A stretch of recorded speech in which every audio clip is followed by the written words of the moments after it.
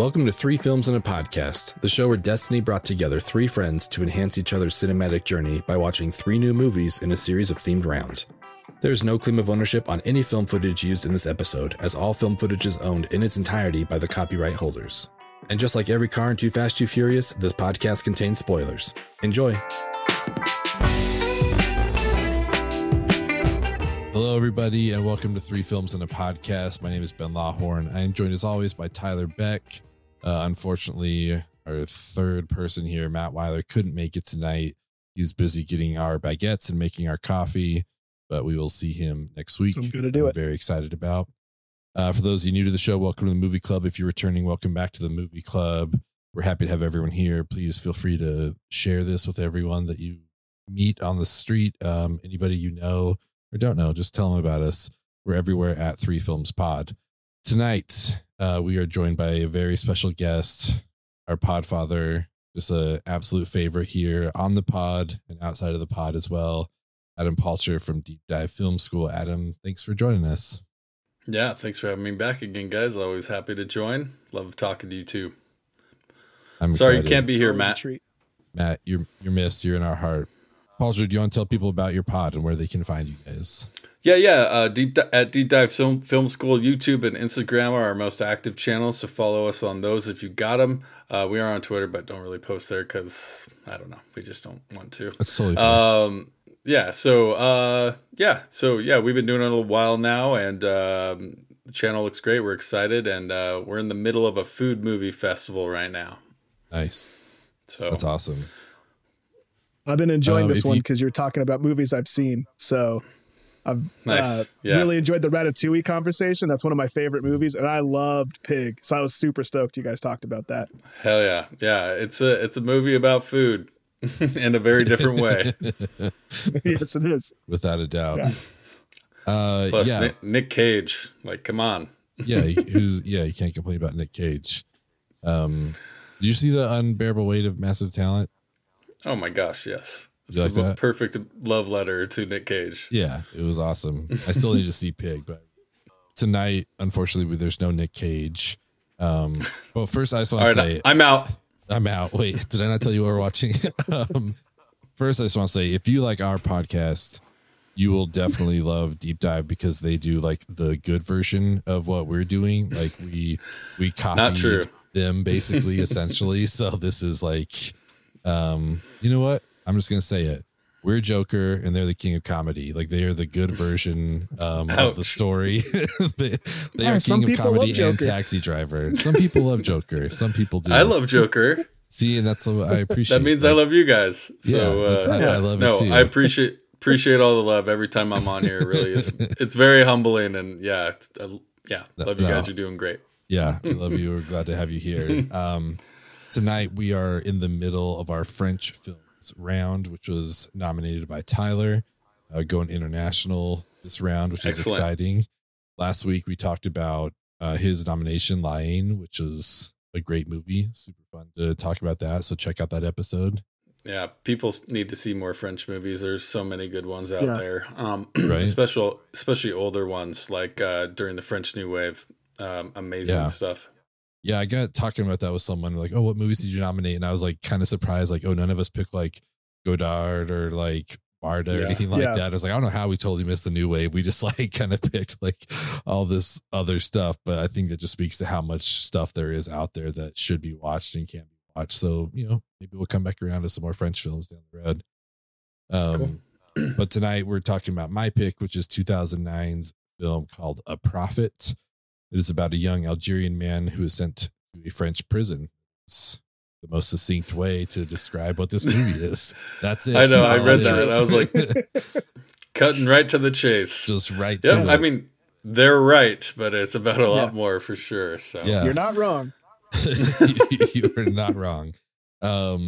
It always makes me think of what is it? Steel Magnolias? Like a new woman moves to town and befriends 4 other women. True, yes, but also like so much more is going on here. But this is that's great. This is that version basically. A guy goes to a French prison. Like, yes, that is how it kicks off. So, so wait, who's this movie's Weezer then? Oh, I don't know. It's a great It's a great question. Maybe the Gypsy, I guess. They don't really match, but they're kind of same chaotic energy. Yeah, they definitely have chaotic energy. I like the main dude. I just kept thinking like, oh, this is like France's Brian Cox, I think. Like that's who this guy is. Like he's maybe it's just because I'm watching a lot of Succession, you know, but it's like this feels like Brian Cox would do this role. But he was great. I could totally see that. The Caesar role. Yeah, little Caesar. Yeah, man. Great. So good. Yeah, so most of the time when I nominate a movie, I will remember like why I heard about it or whatever, like wanted to nominate it. For some reason, I have no idea where I heard about this film, but I've wanted to watch it for so long. And then I think it was either on the Black Panther or the Creed press tour. Like people kept asking Ryan Coogler, like, oh, what's your inspiration? Like, what do you love? He's like, oh, my favorite film of all time is A Prophet. And I was like, okay, cool. I feel a little vindication, even though I still haven't seen it. And I know I've wanted to see it, but now it's like, oh, okay, this is like his favorite movie. Cool. So when Tyler brought up French films, it was like locked in right away. It's like, I finally, you know, it's the silly thing of this pod. Watch. Yeah. It's just like, I could have watched this years ago, but I just didn't. And then now we have this. It's like, cool. I can make myself watch it. And I'm very glad that we did. So this was the first watch for me. Tyler, I'm curious to hear about you, but I'm going to throw it to you first, Adam. Had you seen this before? I assume you had, because you like kind of wanted to talk about this movie, but I'd love to hear your thoughts overall on the movie and like, you know, what your first experience was with it. Yeah, I actually saw this one in the theaters. Nice. And mostly because everyone kept comparing it to The Godfather. And I was just like, okay, that's kind of that's a bold statement. It really is. Yeah. And you know, honestly, on this is probably the third or fourth time I've seen it, I think. And I can kind of see what people are saying a little bit. There's definitely some Michael Corleone stuff going on here a little bit, but this is a very different movie than that. Obviously, motives are different. They're inside of a prison, but I do own this movie. It's a great. It's not an easy watch by any means. This is a pretty brutal movie, and his kind of slow evolution. You know, this first act we get kind of your basic setup inside prison. Hey, you're, you know, these are the rules. These are the gangs. No one really seems not to be in a gang. So set up the basic prison rules. But when he starts evolving as a character, holy shit, this movie gets so good and so intense. And I love the acting in it. It's just and the writing's great as well. They do a great job of really having some twists and turns throughout this that really make people vulnerable at a moment's notice. And so I just love this movie all around. And I hadn't really ever thought of it as a Godfather, but kind of reading that beforehand and reading, you know, going into this, thinking of the plot and how it lines up, I thought it was like pretty accurate. Not saying it's as good as The Godfather, obviously, but but man, this is kind of a classic movie that I'm glad we're revisiting. I haven't watched in probably 10 years. And I don't know. I'm glad I was reminded how good this movie was. Yeah, for sure. I remember hearing you talk about it back in the early days of A Damn Film Podcast. I think it was before you dropped that part of the moniker. Like it was pretty early days. But I didn't remember. I didn't remember the name of the movie, but I remembered a very specific scene that we'll talk about later. And so as I was watching this, I was like, oh, this is that fucking movie. But I didn't remember the name, but I remember it came very highly recommended by you and Sherlock. And I had been interested in seeing it for a long time. And yeah, kind of like along with what you were saying, Adam, it is a brutal movie and it can be a tough watch at times. But I think the thing that was most interesting for me is kind of seeing the different way that like the prison system treated the prisoners in this movie. Like there almost seemed to be like a level of grace and humanity that I didn't expect from a typical like gritty prison drama movie. Like there seemed to be some like decorum and like some respect from like the system to the prisoners. I mean, they're still in prison, but you never got the sense that like other than when they were ordered to by Caesar. Like the guards are really abusing their power that much. They're as much pawns of Caesar as anyone else. So it's like, that's true. I don't know. I just thought that was super interesting to see in comparison to like what we think of like the American prison system. And so, was this your first time watching it, Fuzz?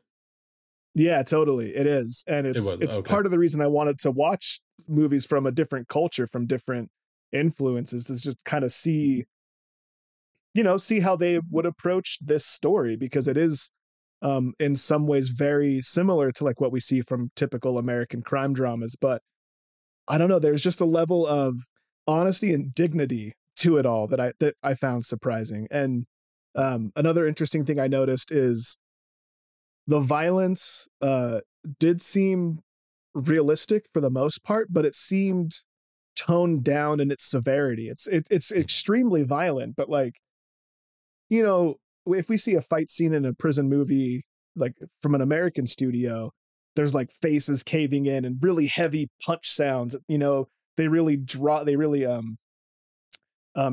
it up and ramp up the violence and the blood flying everywhere. But in this movie, like one punch and one kick would essentially do to a person what it would do in real life. And I really appreciated that. Like it was gritty and ultra violent, but not like gratuitously so. I actually really liked that.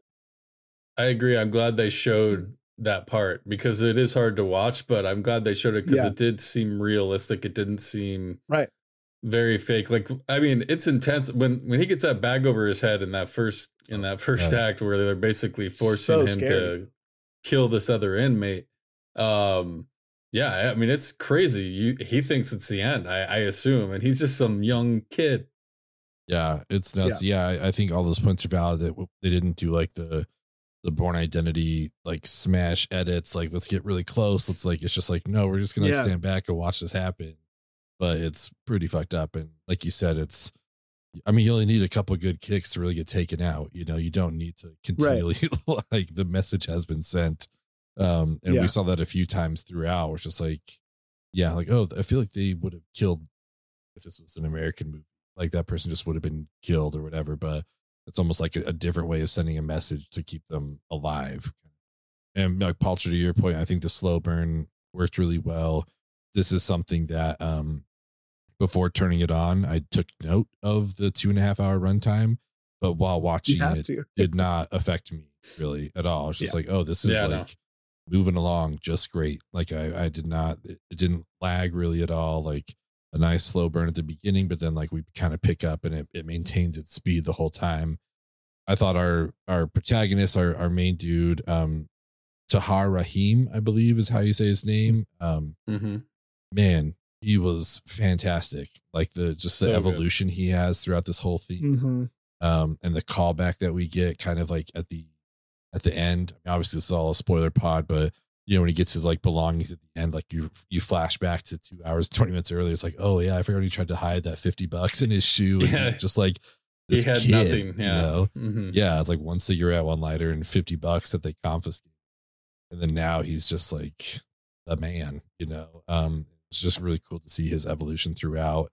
I loved sets. I love all that kind of stuff. Like everything felt so real and so lived in, which was so well done. And Caesar, like we talked about, Niels Arestrup. I'm hoping I'm saying that right, but dude, like he's the kind of guy that's like intimidating without needing to like yell or anything. That's like you just look at that room. It's like, oh, that's the guy that's in charge for sure. And they all respect him, and they all like everything's just like, yep, that's the dude right there. And his performance was also just like equally fantastic. But I liked as it went along, learning just the way it works, kind of like you said, Tyler, but it's like there are rules. This isn't Nam, you know what I mean? Like there's just like, there's like this exchange, there's this whatever, move your way up in position, and the guards kind of let it happen, assuming they get some sort of kickback or whatever. But even just the little stuff of like, oh, now he has a cell with a TV in it. That's cool. Now he's able to get a conjugal visit or whatever. It's all that kind of stuff. Like it's interesting seeing how this all happens throughout the runtime. But man, just a great movie. I thought it was fantastic. I didn't really think about this until hearing you guys talk and reflecting a little bit, but we get a real Breaking Bad arc here. Like I really started to dislike our protagonist, or not necessarily dislike him, but like I was really disappointed in a lot of the decisions he made because he was Breaking Bad, right? I didn't really realize that, but it was so well done and so, I mean, there was obviously certain points, like we're talking about the razor blade scene where he does something like dramatically different from his character, like really pushes his character. But overall, the arc was so smooth and slow that by the end, you're like, oh, wait, no, he is the big bad now. Like he starts with this little scared little boy and he ends up the big bad. And it was so, so well written and so well paced that it never sort of, I guess, like for lack of a better term, jumped the shark or like all of a sudden he was just evil. It was just really slow burn. And like we've repeated that a few times, but it's true. It was a good slow burn. Didn't really feel that 2.5 hours too much. But I just love how they used the character to create tension throughout the whole movie. And that scene with Rayeb is just so crazy. And even just the build up, he's doing this shit to survive. Like they didn't really give him a choice. He tried to go in the hole by starting a fight in the workshop or whatever. And he ended up they called his bluff and put a bag over his head and scared the shit out of him. They're forcing him to do this, and he's practicing with that fucking blade in his mouth, man. So brutal. And you just like, and he's trying to show him how to give him a hand job and cut his throat at the same time, which we all need to know how to do, I think. Just in case of emergencies. Well, and so that's the scene that I had remembered you talking about in your old podcast. And I had always assumed that was like the climactic scene, but this happens like 10 minutes into the movie. Like from the jump, like we really get a feel for where this movie is going to take us. And to be fair, I think that's like the most graphically or horrifically violent moment, but it's like, okay, here we fucking go, man. Like we thought we'd do the slow burn into that, but from the jump, like we light the flame and then it slow burns. That's the turn for sure right then. And it's cool to see just how much he learns over time too. Like even again at the end, just like, not doing the hit, the way that they wanted it done and with the intent behind it. And then I just loved while, they're back at the apartment. He's like, do you want me to take you back tonight? He's like, no, I'll go in the morning. He's like, they're going to put you in the hole. He's like, yeah, I know. And then these guys are going to tear each other apart. So that's like, oh, that's genius. Like he's like thought it all out. He's like, they can't get me. They'll tear each other apart. I'll come back out. We'll be good. Well, he starts educating himself, right? He's never had an opportunity to learn where he wasn't a fuck up or like in juvie. Right. Like they didn't, no one that cared about it. He now actually is doing what Rayeb says when he goes into his thing is like, hey, I just want to leave here a little smarter. I think that's the point, right? Mm-hmm. Yeah. And he does. He leaves a lot smarter. Yeah. And does exactly like that. I love that Rayeb follows him through the whole movie as a conscience. I think it's wonderful how they use it. It's not overbearing. It's not too gimmicky. There's, it's really the only magic in the movie. But, I mean, if you're in your fucking hole or in the cell, you're going to create shit like that, I assume, especially because that scene is so intense and probably one of the best scenes of the movie because it's just like you're on the edge of your seat. And it's just it's pretty monumental part, and it changes him, right? It changes his character, and like he's kind of walked across that line now and becomes slowly into this group. He's their dirty Arab, as they call him, and there's an inside Arab gang that is growing and growing, and but I love the plot twists of them. Of basically all these political prisoners being released. And so basically Caesar loses all of his people.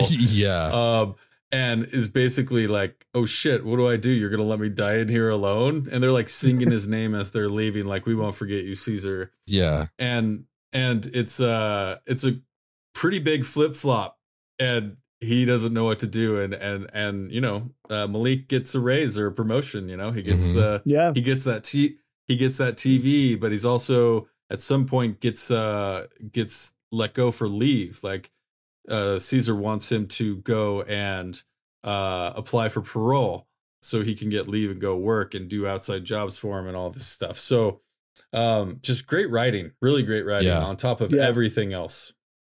And this poor guy, this character, he didn't have a chance, man, because the only reason he got brought into Caesar's gang is because he spoke Arabic or whatever language it was that his enemies spoke that he needed to spy for.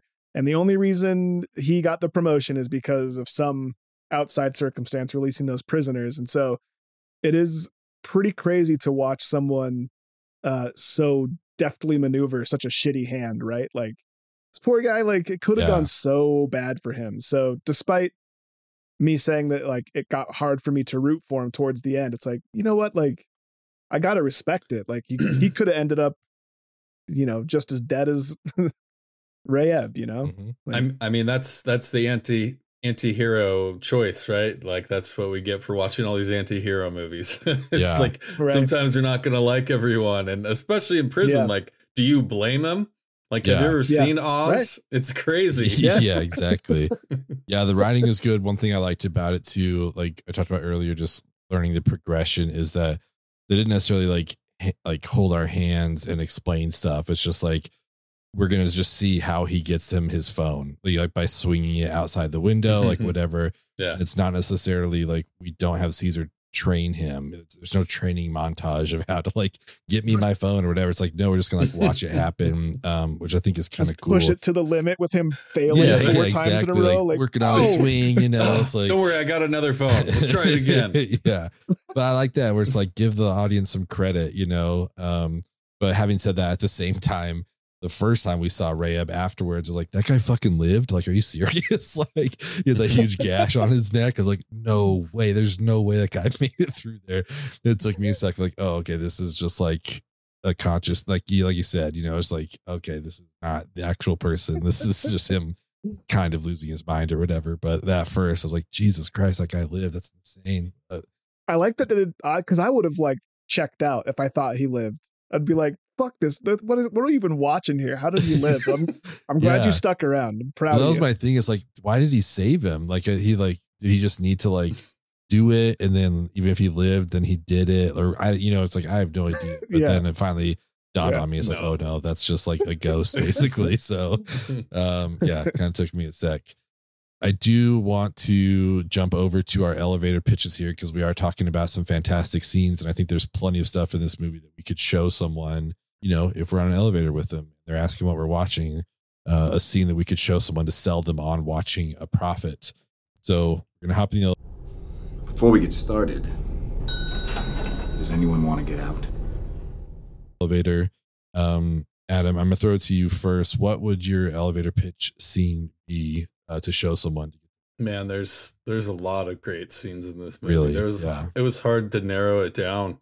The one I ended up going with, though, is a very short scene, but effective, which I think is why it would work for an elevator pitch. But it is when Caesar is screaming at him when he's kind of unconscious. And it's in this like circular shot. Yeah. And it's just that actor, the Niels Arstrup, as Caesar screaming at him, saying, "You live off of me. You're nothing without me." Like but it's just like, watch this one scene of this one guy acting and tell me you don't want to see what's going on right now. It's so good. Yeah. So that's my elevator pitch. Like, hey, watch this 45 second, like, just diatribe. It's awesome. And don't they even kind of do that in the movie? Don't we see that at the beginning? And then it comes back later on and we understand why it's in the circular thing, because he just had his eye like gouged out almost, basically, like with a spoon. Yeah, with a spoon. Like it was really cool to like have that callback. Like, oh, okay, that makes sense now why it was shot like that. Like that's a fantastic scene. So that was a great performance. They do great vision flashback stuff in this that you're not expecting as well, with the deer and that kind of stuff. So yeah, exactly. Tyler, what would your elevator pitch be? I mean, I'd have to go with the razor blade scene with Rayeb. Yeah. That's the scene that enticed me to watch the movie in the first place. I didn't see it. I heard about it through Adam, but there is a part of me that would want someone to be able to experience that in real time for the shock value. But I can't imagine you'd watch a scene like that and not want to know what else happens in this fucking movie. I don't think I've ever seen anything else like that before. I've certainly seen violence. I've certainly seen people using sex to take advantage of another person.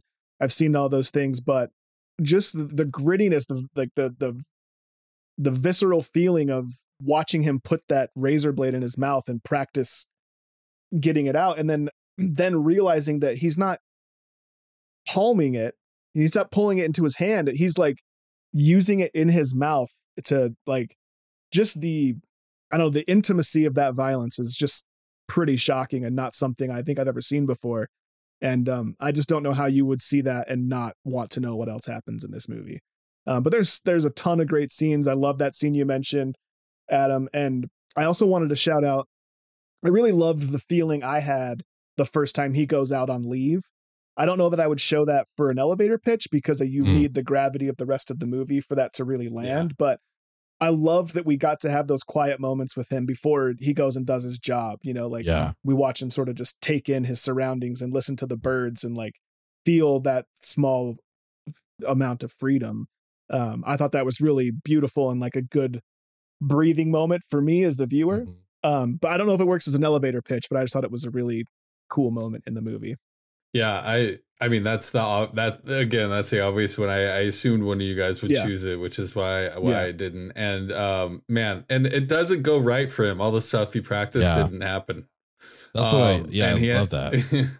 Yeah, and so I love that. He just kind of had to react and do it, and like I love their interaction before he kills him. Yeah, because he thinks he's just there for a blowjob and some hash, and you know. It gets, you know, he kind of gets to know him for a second, and like he's like a nice guy actually. And so there's some guilt along with it, I think, and that's why he kind of always holds on to him. So it's such an important scene for that character to go through that and get to the point that he does. And obviously great scene, great choice. I love what you said about the intimacy of the violence. It's so true. I felt the whole time.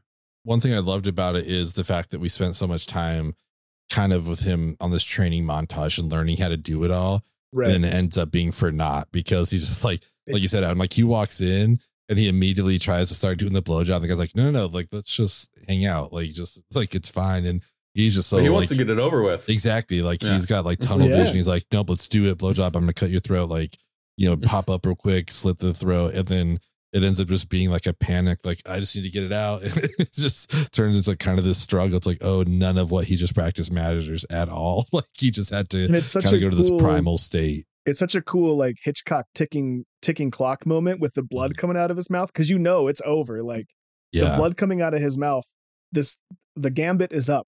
The jig is up, my friend. So like, what are you going to do? And it's just like, just watching the tension that builds is pretty special. Yeah. It's so good. For me, I mean, mine's longer. It's probably too long to actually show someone, but I just loved the whole sequence between his friend getting robbed, trying to run the hash by Latif, the Egyptian, as he's called. And then for Malik to then like, okay, do we know anyone here that knows him? Because I need to get my friend released. I need to get my hash back. And we find out that he like knows his brother. There's brother-in-law's in there. And they go get his mom and take this photo of her with like a noose around her neck. And just like, it was just, for me, it was one of the most powerful scenes of like, oh, he's really like dialing it up now. Like he's like making moves, like not just making money on the outside. Now he's like inside the prison and he's like doing his own thing separate from Caesar. It's like, oh, he's doing it right now. I genuinely don't know how to like nail down what part of it to show him other than just like, probably going into the shower is like, it doesn't really give you the whole context of everything, but I think it lets you know like, oh, they are there to like fuck them up. Cause isn't that like before that too? He's like, oh, my friend's his ankle, we got to go. And then suddenly just like, they're walking normally. And then, I just, that's probably what I would show is the shower scene of just like, get my friend out. I want my stuff back and your mom will live, you know, like that sequence was super powerful to me. And it's another good example of how toned down the violence is, because it's incredibly violent and super scary, but like that could have easily been blood flying all over the shower because they're hitting him with tuna cans in a sock, right? Like, but that's, to me, I've never hit anyone with a tuna can in a sock. So, believe it or not, but like, I would imagine that's probably exactly what it would look like. You know what I mean? And even the moment with, when they put his mom in a noose, like just that idea and the act of doing that alone is so menacing and like violent and terrible enough. We don't need it to be any more gratuitous than that. And I feel like that's my favorite thing about this movie is, despite how graphic and intense it is like in its own way toned back in a way that like I don't feel like a lot of people have the restraint to do, like that's honestly like one of my biggest complaints, even with movies like I love John Wick, and I don't think it's that bad as far as being overly gratuitous, but I mean, come on, it's he kills people with pencils and stuff, I mean, that's part of the fun of it, but it's just like at a certain point, like I appreciate that I can watch a movie that's this intense, but like doesn't feel as like gratuitously graphic and gory, you know what I mean? And like there is moments of it, but there's a certain point where he's the smartest person in the room now, right? Like he's giving Caesar advice at one point, and he's like, "Oh, look, that a boy!" Like because Caesar still thinks he's under his control, but he's got all these side gigs going. His network is growing. His respect, his power is growing. He doesn't need Caesar, especially after all of his people bailed anymore. And it's a great scenes. The other scene I was battling with potentially putting on here was the one where he ambushes the car. And he's laying on the ground under the body, and he pops back up and kills those guys. That is like the "I'm here" moment. For him, like you thought he was going there, and that's where he became that guy. So that was a very effective scene. And what they did with the sound design in that scene was so cool. He's like kind of lost his hearing at that point, but we get to hear his breathing as he's down there. It's just like his excited breathe. I don't know. That was such a cool scene. So and the way they calm. let that play out. Crazy. Yeah. But just like with his phrase, like, I can't hear you. Like you have to nod, like I like that they did that. Like they played that realistically. So yeah, that's another. I'm surprised he didn't go on to do more things. I look up his IMDb. Is like, why haven't I seen him in more stuff? Like I feel that was such a powerful performance. But speaking of powerful performances, we're going to head over to the Adam Driver Drive-In, and we're going to put together a double feature here. I just had sex. I'm about to eat nachos. It's the greatest moment of my life. Our buddy Adam runs a drive-in and asks us to kind of put a movie together with the movie we're talking about. So we have a profit, and we're going to pick a second film to show alongside, either before or after. Tyler, do you know what movie you'd be showing with a profit? I do. I would show The Departed. There's a lot of parallels, I feel like. Just the old man ringleader, some double crossing, one guy playing both sides of the fence. And there was a literal moment. You mentioned Brian Cox would be a great Caesar, and I totally agree. But there was a moment I was like, oh, okay, yeah, he's doing the Jack thing. Like I don't know which one of these came first. I don't remember, when The Departed came out, who's taking from who here, but I was just like, I feel like you could easily just take Jack and put him in the same character from The Departed and put him as Caesar, and it would have been effectively the same thing. I do think I liked this. I love a hammy Jack performance, you know what I mean? Like, but I did like the menace of Caesar. I did think he was a very effective villain, but I don't know. It made me really want to watch The Departed. I'd probably watch The Departed second, only because this is America and we have American patrons, and I like that. Departed came out 3 years earlier, but The Departed is also based off of Infernal Affairs, which came out like 7 years earlier. So, kind of goes back, but all movies like The Joker are just influenced by other previous great movies. So I think that's a great choice. I love The Departed. Palcher, what would your double feature be? This is always a fun battle because I like to connect things, and I like things to like mimic each other to some degree. But so, honestly, Godfather would be a great companion piece. So I battle with that. Even something that we've all talked about before, like Animal Kingdom, I think would be an awesome one as well. But I ended up in spirit of the festival, I chose one of my favorite French films, Les Samouraïs. This is Jean-Pierre Melville. This is he was massive in the French New Wave, but this is like an impeccably shot, amazingly acted. If you don't know Alain Delon, go Google his name. He has the most piercing, badass blue eyes you've ever seen. But this is just kind of a similar gangster. Look at these. I don't know. The internet's not great right now, so.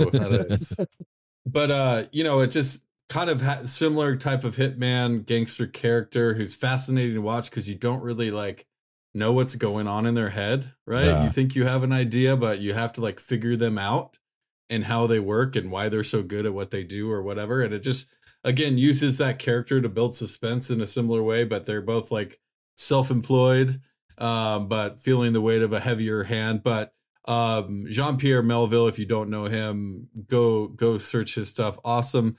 It's kind of an action movie too, to some degree. There's like some chase scenes and stuff like that. But just a badass gangster film that does not get enough love. So I wanted to bring it up here and recommend it to anyone who loves those kind of things. It came out in 1967, but highly recommend it. Nice. That's a great selection, part of the Criterion collection. So yeah, speaks to, I think, the quality of it.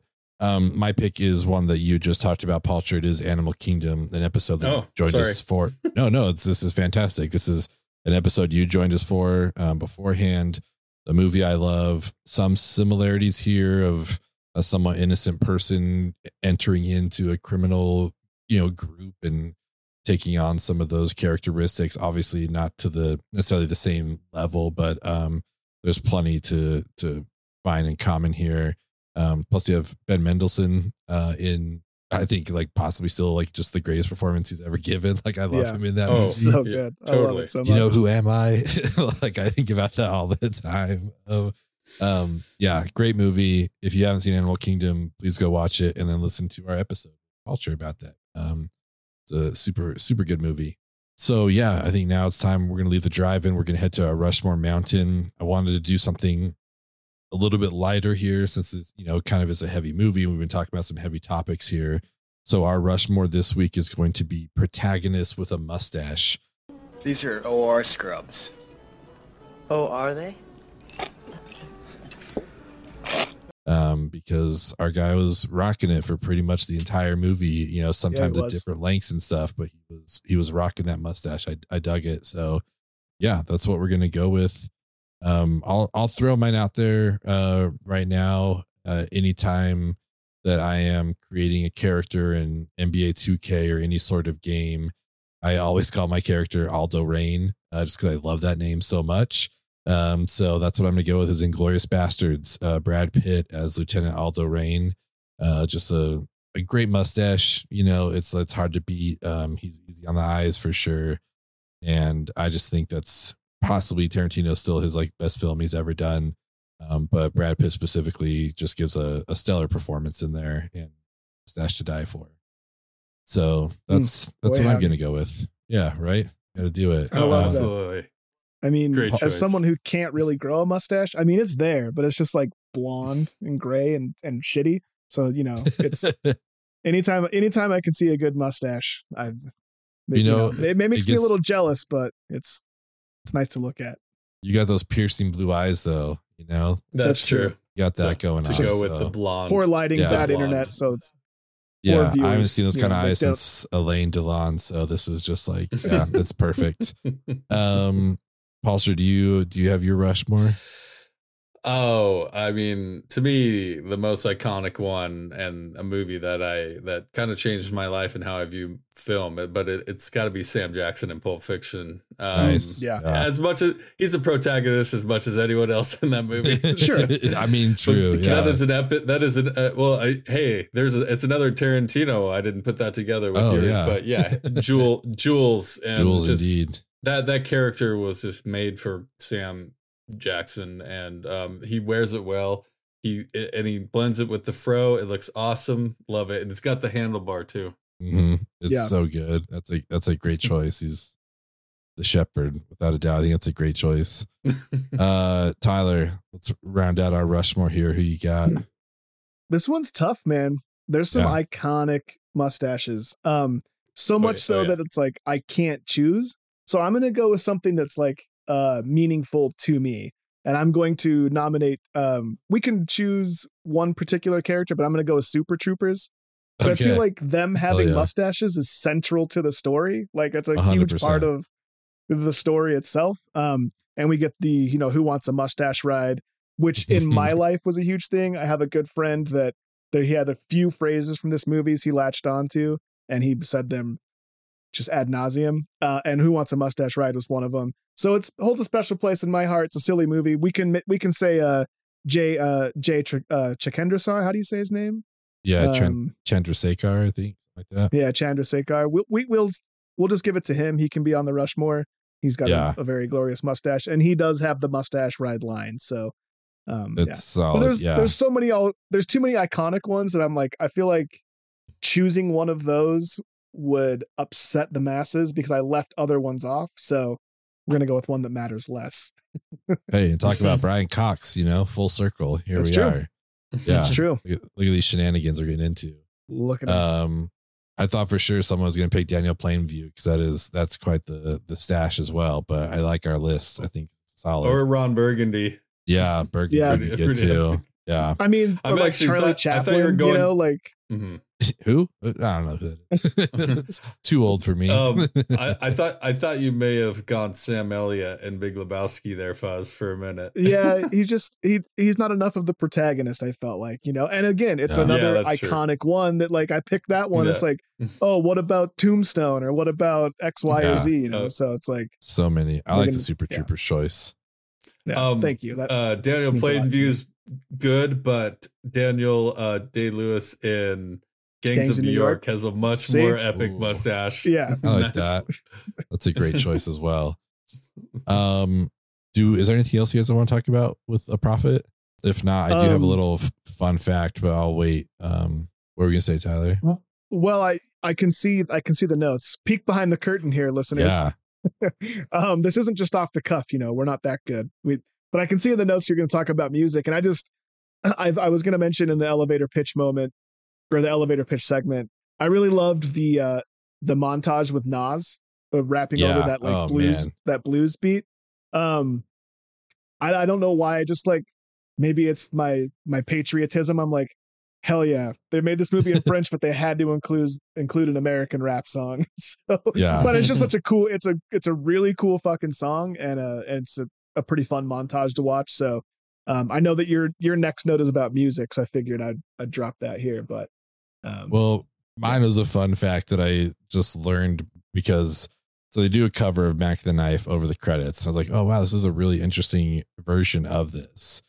And kind of coming full circle to stuff we've been talking about all night. The song is performed by a country singer by the name of Jimmy Dale Gilmore, otherwise known as Smokey from The Big Lebowski, Over the Line. That's the dude who sings this cover of Mac the Knife at the end of the movie. Holy shit. Is that crazy? Like I looked it up. I was like, who sings this cover? And it like pulls it up. I'm like, God, that looks a lot like fucking Smokey, man. Like that's crazy. And then I go there and like on the IMDb, he does not have a picture, but his name is on there in The Big Lebowski. I was like, oh wow, that is amazing. So I just thought, what a random connection. Right? That's some pretty fun headcanon to build. Like you could see Smokey being like a burnt out country singer in LA, like in a bowling league, totally. Right? Yeah. I love it so much. So it's like, I got to bring that up because I thought that was such a fun little tie in there for sure. A movie that all of us love here.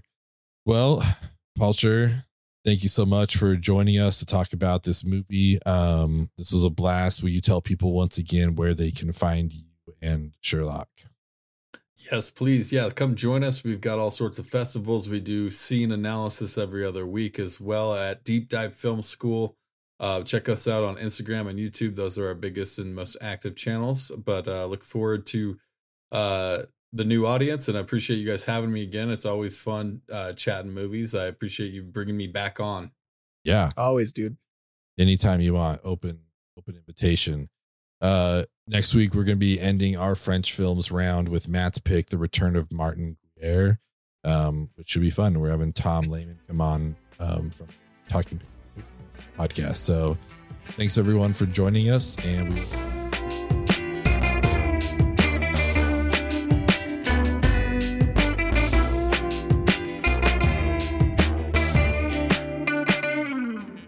Dog has fucking papers. Over the line!